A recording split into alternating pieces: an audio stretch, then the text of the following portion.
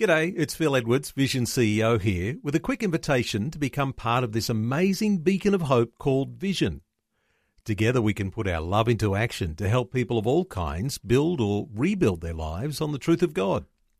Please consider the part you can play during our upcoming Visionathon appeal, remembering that it's your support that makes Vision possible, including this podcast. Audio on demand from Vision Christian Media. Exploring faith and the future.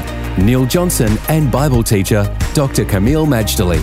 We've been giving a lot of attention to the nation of Turkey, talking about its history, those significant dates which have actually affected the history of the world. We've talked also about our own relationship as Australians to this part of the Middle East.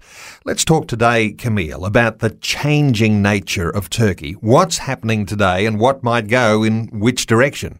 Turkey is the nation to watch, Neil, and I urge my listeners to keep their eyes on Turkey. If we're going to understand the future, have faith in the future and confidence, we do need to know what's going on, understanding that there is comfort and direction and inspiration from Scripture.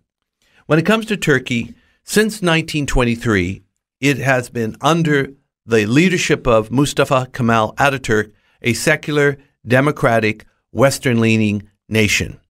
And this secularism has been fiercely defended by the military. That's why they had something like 4 coups in Turkey's history. I think it's 1960, 70, 1980, and a soft postmodern coup of 1997. In the year 2003, they got a new leader, Recep Tayyip Erdogan. And Erdogan could be the most powerful leader in Turkey since Ataturk himself.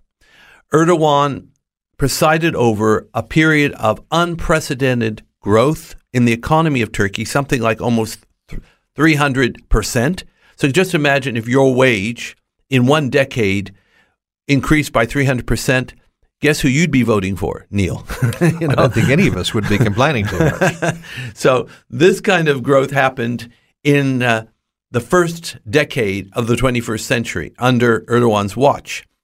Erdogan desires, and this is fairly normal, to have regional leadership at least, because his country, like Iran and Egypt, have all had empires. Oh, so has Iraq too. There's 4 of them.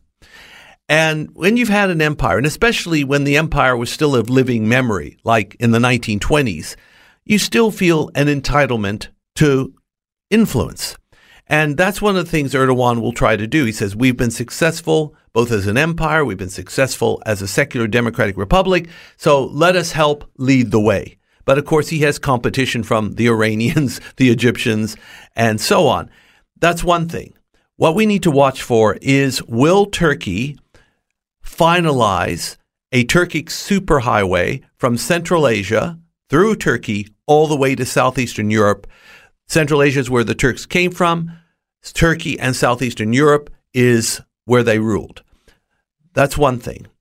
Will they have this superhighway? And also, will Turkey go more Islamist or fundamentalist rather than remain secular and democratic? Those are 2 trends we should be watching, Neil. And I guess there are forces at work, Kameel, which will be drawing Turkey one way or another.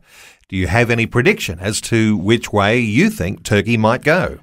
Oh, I hate predicting when I'm really not sure, but one possible scenario, maybe it won't happen, in many ways I hope it doesn't, is Turkey's pending long-term application to join the European Union. The fact is, Europe doesn't want Turkey, and any one of the member states can veto Turkey's entry, and that's it. They can't get in. So if Greece is in a bad mood, on the day they vote for Turkey, that's it. Or any other country for that matter. If Turkey's rejected, then they may decide, 1, they're going to thumb their nose at Europe.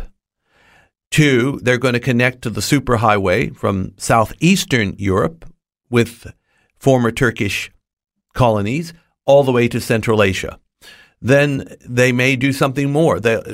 Casting all secularism aside, they could go fundamentalist. If that, it doesn't seem likely, and I'm not saying it will happen, but if they did, I'm telling you now, the whole world would feel the tremors. Faith and the Future with Neil Johnson and Dr. Kameel Majdali from Teach All Nations. For more from Dr. Majdali, including books and DVDs on prophecy, Bible commentaries, plus today's and other episodes of Faith and the Future, go to vision.org.au. Thanks for taking time to listen to this audio on demand from Vision Christian Media.